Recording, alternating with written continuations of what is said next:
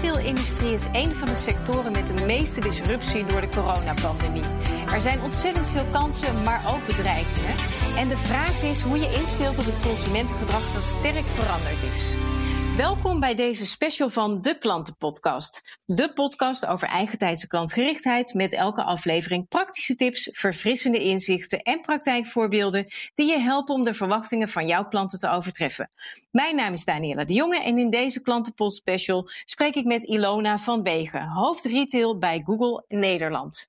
Welkom Ilona. Dankjewel. Hi, leuk dat je er bent. Google Nederland, daar werk je hoofd retail. Wat doet een hoofd retail bij Google in Nederland? Ja, wat wij eigenlijk doen is dagelijks retailers helpen in hun digitale journey. En dat gaat eigenlijk op verschillende topics. Je kunt denken aan bereik, mediavraagstukken, maar ook datavraagstukken, technologische vraagstukken. Eigenlijk alles wat hun digitale maturiteit helpt. Daar proberen we op te partneren en behulpzaam te zijn. Ja, kijk, dus de retailers die kunnen in ieder geval bij jou en jouw team terecht voor de online hulp en hoe dat het beste gaat om online te verkopen en de consument te bereiken. Nou hebben we natuurlijk, we zitten nu in het najaar van 2020 en er is onwijs veel gebeurd als je het hebt over de digitalisering. We zijn in relatief korte tijd ontzettend veranderd in het online gebruik, in werksituaties, maar ook in winkelsituaties. Ik denk dat online winkelen voor veel mensen al wel bekend was, maar dat is nu natuurlijk fenomenaal gestegen. Dat merken jullie ongetwijfeld ook bij Google, of in ieder geval op de retail afdeling. Wat is het belangrijkste wat je daarin hebt gezien van de veranderingen? Ja, er is echt absoluut een enorme disruptie aan de gang, gedreven door deze pandemie. En wij kunnen uiteraard in de data goed volgen hoe consumentengedrag op dit moment aan het veranderen is. En ik denk op zich dat het voor niemand echt nieuw is dat we natuurlijk met z'n allen veel meer online zijn gaan shoppen. En we zien op dit moment bijvoorbeeld in sommige sectoren dat zelfs 61% van de klanten nu met name online winkelt. Het zoekgedrag naar online winkelen is met 200% gestegen. Dus dat zijn echt enorme getallen. Maar wat we ook bijvoorbeeld merken is dat de mediaconsumptie gewoon enorm is gestegen. Dus we kijken met z'n allen veel meer video's. En wat we bijvoorbeeld ook zien terugkomen is dat we, doordat we zoveel online bezig zijn, dat we ook meer openstaan voor bijvoorbeeld nieuwe merken. En dat we nieuwsgierig gedrag ook vertonen online. En dus op zoek gaan ook naar dingen die we helemaal nog niet kennen. En wat ik er ook nog aan toe wilde voegen is ook iets wat we echt terugzien in het zoekgedrag is toch echt wel een voorkeur ook voor lokale winkels en producten. Dus gegeven de hele situaties met grenzen die in sommige landen dicht zijn of zijn geweest, zie je dat er ook wel echt een zorg is rondom solidariteit. En we daarom onszelf erg fijn voelen bij het aankopen van producten lokaal en dicht bij huis. Ja, oké, ik hoor je een paar dingen zeggen ook. Hè? Bijvoorbeeld dat dus het zoeken is met 200% gestegen. Is dat dan naar de geëikte producten van kleding en cosmetica, denk ik, boeken, al dat soort? Of zijn er juist ook hele nieuwe dingen bijgekomen? Nou, er zijn zeker ook hele nieuwe dingen bijgekomen. Ook omdat mondkapjes. Ja, bijvoorbeeld. Mondkapjes is denk ik de allergrootste stijger wereldwijd die we zien. En dat is uiteraard deels gedreven door dat we daar nu veel interesse in hebben. Maar het komt ook omdat er hele nieuwe doelgroepen nu veel meer online zoeken. Hè. Denk bijvoorbeeld aan de wat oudere doelgroepen die zich nu meer comfortabel voelen nog dan vroeger om ook online producten te kopen. En daardoor zie je dat sommige productcategorieën opeens enorm ook stijgen. Met name productcategorieën op en rond het huis. Die doen het goed. Hè. Zo zagen we van de zomer opeens een enorme stijging in jacuzzis. Een stijging die we nooit echt eerder hebben gezien. En dit soort dingen krijg je natuurlijk ook als je met elkaar vakantie in eigen land gaat houden. Ja, precies. Voor een jacuzzi in plaats van het hele gezin op vliegvakantie naar een ander land kopen we dit jaar een jacuzzi. Dat is wel interessant, want jij zegt dat ouderen voelen zich nu veel comfortabeler bij het online winkelen. Dus daarmee zeg je eigenlijk gingen ze naar de fysieke winkels toe. En is dat dan comfortabel vanuit gedwongen worden? Want je durft misschien niet meer naar de winkel of je wilt niet meer naar de winkel. Of is het ook omdat het zo makkelijker gemaakt wordt? Dat ze makkelijker iets kunnen vinden? Nou, ik denk dat in eerste instantie is het natuurlijk een gedwongen geweest, omdat we opeens met elkaar in die pandemie terechtkwamen. En dus moesten we wel sommige goederen opeens online ook aankopen. En wat ik denk persoonlijk dat hier gebeurd is dat de ervaring uiteindelijk online enorm is meegevallen. En het toch makkelijker is gebleken om producten online te kopen dan wellicht op voorhand door deze doelgroep ingeschat werd. Oké. Dan ben ik wel benieuwd. Je bent ondernemer, je bent retailer en je hebt de hele grote partijen, maar natuurlijk ook de kleinere partij, het MKB. Of misschien iemand met maar 1 winkel. Waren die hier klaar voor? Vooral die kleinere bedrijven. Konden die dit meteen handelen, dat online zoekgedrag naar hun producten? Nou, je ziet eigenlijk, dat wisselt. Hè? Dus je ziet de retailers die hier zeker nu op voorbereid waren en die pivot aan kunnen. Maar je ziet ook een hele grote groep waar dit toch enorm lastig voor is. En met name de wat kleinere retailbedrijven die nog weinig ervaring ook hadden met het online verkopen van producten. Daar zie je dat het toch echt nu wel aanpoten is om die pivot te maken naar online. En je moet je ook indenken, als jij een retailer bent met, laten we zeggen, 2 of 3 winkels, dan heb je niet een heel apparaat staan van mensen die gewend zijn om e-commerce te bedrijven. En om dat van de een op de andere dag even op te zetten, dat vraagt gewoon echt enorm. En daarom proberen we ook echt enorm juist voor deze retailers er ook te zijn. Ja, want stel, er luistert nu iemand die denkt, ik heb 1 of 2 winkels. Hè, en ik ben wel een beetje meegegaan in het online, want ik zet op Facebook mijn nieuwste producten of dat soort dingen op Instagram.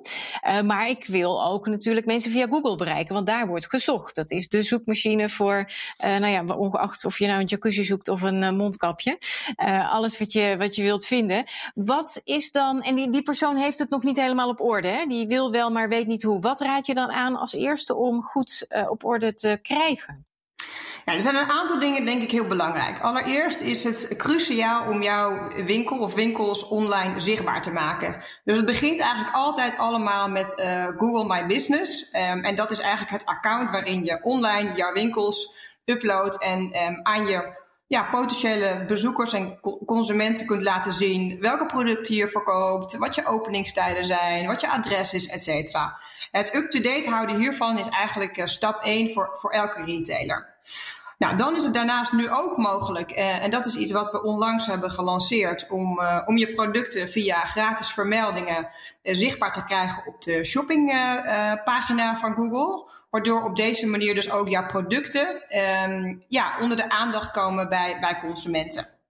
Daarnaast hebben we ook een aantal tools ontwikkeld voor met name de wat kleinere retailers die kunnen helpen met het online business bedrijven.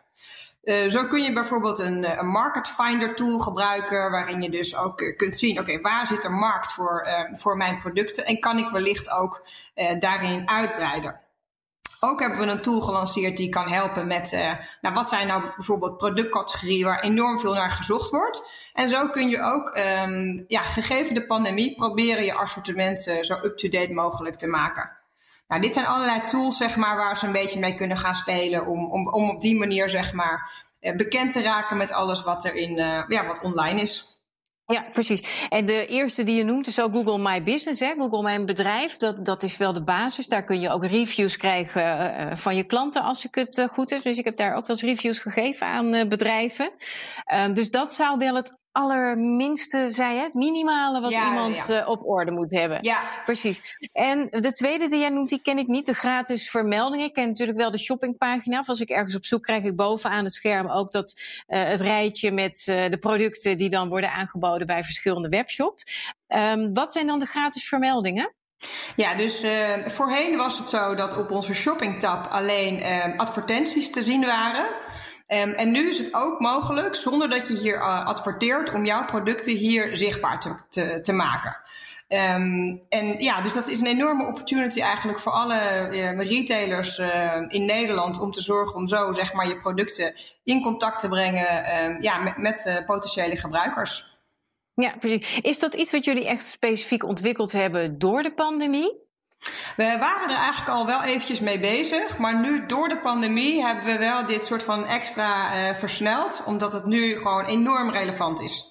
Ja, precies. Je ziet wel meer bedrijven die een standaard aanbod hebben, maar dan iets extra's nu doen door de situatie die ontstaan is, op die manier natuurlijk ook bedrijven te kunnen helpen. Ja. Nou is het zo, kijk, de corona, COVID, dat duurt nog wel even, is de verwachting. Dus het is heel onduidelijk natuurlijk. Daar komt natuurlijk bij dat het gedrag wat we nu steeds meer gewend zijn, dat met technologie en digitalisering, dat gaat niet ineens veranderen op het moment dat alles weer normaal is, voor zover het weer normaal gaat worden. Dus dat blijft. Hoe kunnen dan de bedrijven, en dan denk ik ook weer eventjes mede aan de wat kleinere bedrijven, maar evengoed de grotere, die hebben daar misschien al wat meer in gedaan. Maar hoe kunnen zij er nou voor zorgen dat het ook onderdeel blijft van hun bedrijfsvoering? Dus dat het digitale, het online winkelen echt een vaste tak binnen de organisatie blijft? Ja, dat is een supergoeie vraag. En ik denk dat er een aantal stappen belangrijk zijn om te nemen voor retailers. En allereerst is het toch wel echt belangrijk om actie te ondernemen vandaag. Dus om op korte termijn te zorgen dat je kunt inspelen op de disruptie die nu gaande is. Dus als je bijvoorbeeld dan kijkt naar de wat grotere partijen die daar echt proberen gelijk ook op in te spelen. Doordat je bijvoorbeeld ineens van offline nu compleet naar online sales gaat. Maar we zien bijvoorbeeld ook in China dat er robots rondrijden in Wuhan om goederen af te leveren. Nou, dat zijn natuurlijk voorbeelden van enorm grote retailers. Maar ik denk dat elke retailer vandaag de dag moet nadenken, wat kan ik nu doen om vandaag in te spelen op de disruptie die nu aan de gang is. En dat kunnen kleine stappen zijn en grote stappen. Ten tweede is het dan zeg maar wat meer naar de lange termijn. Hè? Als straks de wereld er weer wat normaler gaat uitzien, hoe ziet dan eigenlijk de reboot, om het maar zo te zeggen, van je business eruit? En nou zou het zo kunnen zijn dat een aantal van de bekende retailvraagstukken opeens een totaal andere aanpak kunnen vragen. Nou, denk je bijvoorbeeld aan waar en hoe wil je zichtbaar zijn? Hè? Dus welke rol wil je bijvoorbeeld online hierin geven? Misschien na de crisis, terwijl je daar voorheen minder aan dacht, omdat het wellicht niet nodig was. Wat is bijvoorbeeld de rol straks van jouw fysieke winkel? Die zou er wel eens anders uit kunnen zien na de crisis dan voor de crisis. Denk eens na ook inderdaad over dus een goede omnichannel strategie, waarbij je dus niet meer aan het een of het andere kanaal denkt, maar probeert echt op P&L niveau te kijken naar een omnichannel consument. Hoe ga je mensen naar je winkels trekken en welke middelen ga je daar dan ook voor inzetten? Dus al dit soort hele traditionele vraagstukken, die kunnen opeens een ander antwoord gaan vragen. En ik denk dat dat echt belangrijk is, zeg maar, richting de toekomst voor elke retailer om daar nu echt goed over na te denken. Als straks we weer naar een wat meer normalere situatie gaan. Ja. Dan langer termijn, laatste stap eigenlijk is hoe je echt de totale digitale transformatie van je bedrijf gaat inrichten. En dan kun je ook denken aan inderdaad, heb ik de juiste mensen? Heb ik de juiste KPI's? Welke rol gaat data bijvoorbeeld spelen in mijn organisatie om groei te versnellen? En wil ik wellicht bepaalde teams omscholing aanbieden omdat ik meer mensen nodig heb aan de online kant? Nou, ik denk dat dat een beetje een soort van dingen zijn waar je dan eigenlijk zou kunnen denken. Ja, dus in feite maak je een nieuw businessplan, maar dan gericht op het online stuk. Even ervan uitgaan dat je het offline goed hebt staan.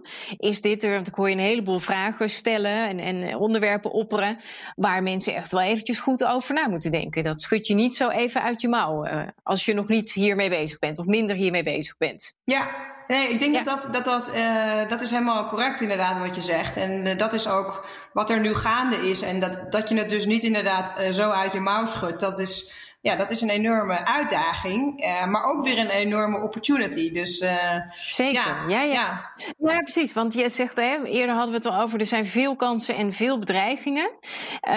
Wat zijn bedreigingen die je ziet voor de retail?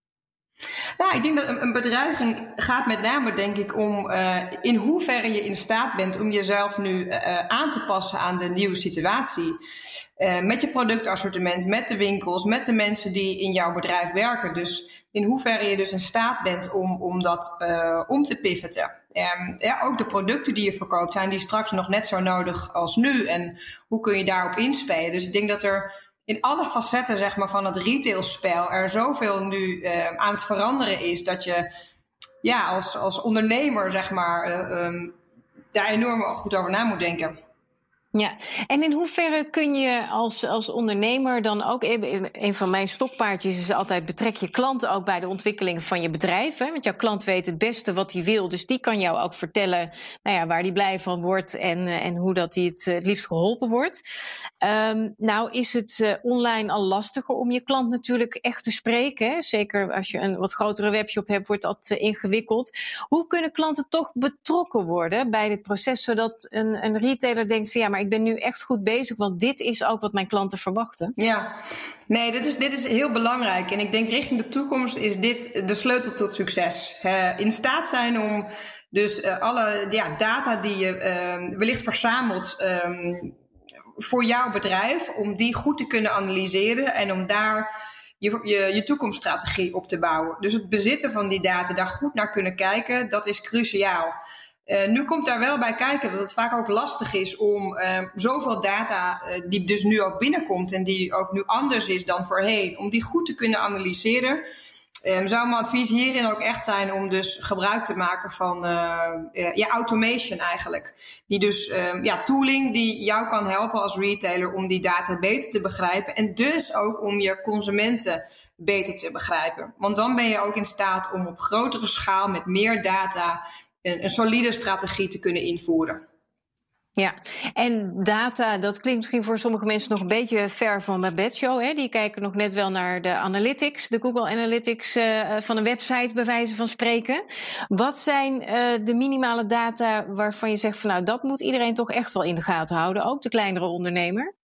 Nou, ik denk dat het echt inderdaad bij de basis begint. Als in hoeveel mensen komen er in mijn winkel, wat voor soort producten worden er verkocht, tegen welke prijs, wat is de loyaliteit van de mensen die bij mij kopen, wat kopen ze online, wat kopen ze offline. Maar ook hoe ziet die journey er dan uit? Hebben ze wellicht eerst online naar iets gekeken en het daarna offline gekocht of andersom? Nou, dat soort type datapunten die zijn goed te verzamelen nu als retailer. En er bestaan allerlei tools daar ook nu voor om dat goed te kunnen analyseren en om daar ook dan weer een zinnige strategie op te bouwen. Ja, precies. Jij maakt al even het bruggetje van soms kijkt iemand online en koopt die offline.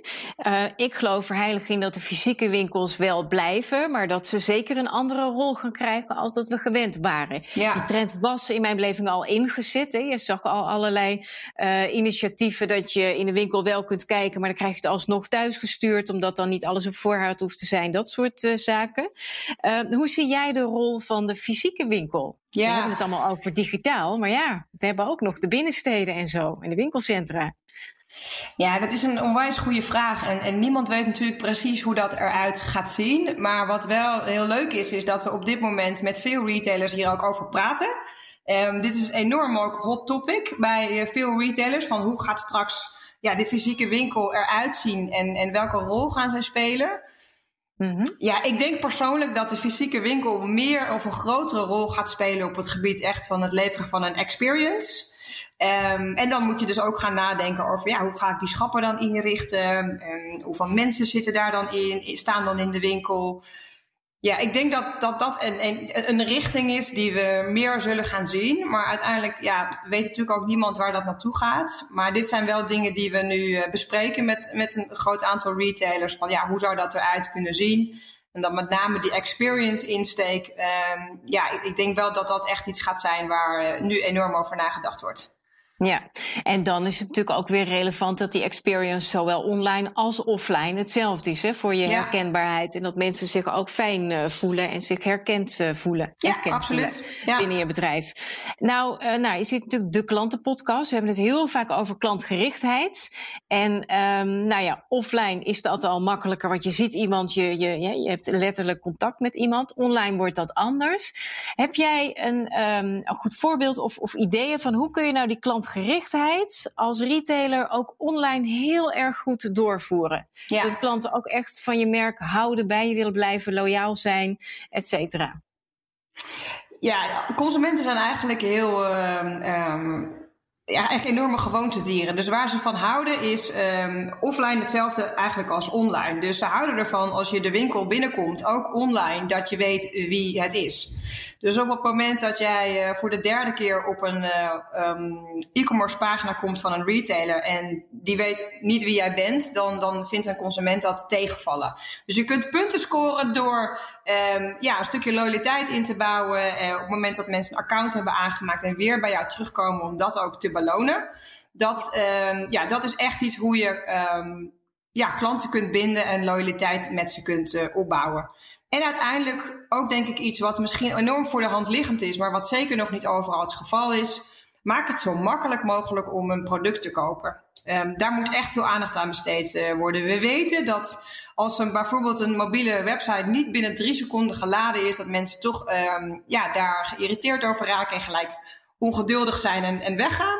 Nou, dat is denk ik een beetje een soort van low-hanging fruit waar je als retailer makkelijk op kunt inspelen door loyale consumenten te belonen en te zorgen dat ze een makkelijke aankoopjourney doorgaan.